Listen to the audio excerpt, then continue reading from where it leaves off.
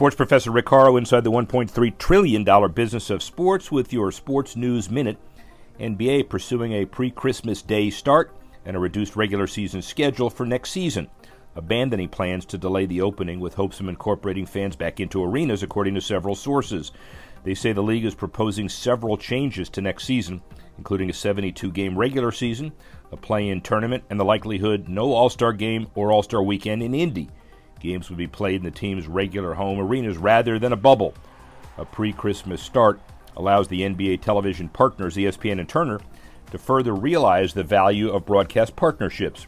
The season would also end before the Tokyo Olympics, allowing the NBA to get back on its normal 82-game October through June schedule for next season. Any plan would also need the approval of the league's Players Association, but the NBA faces significant ratings challenges as it contemplates a holiday start. Ratings for the NBA Finals were down about 49%, according to the New York Times, and the league and its peers will have all had ratings declines of at least 25% compared with 2019.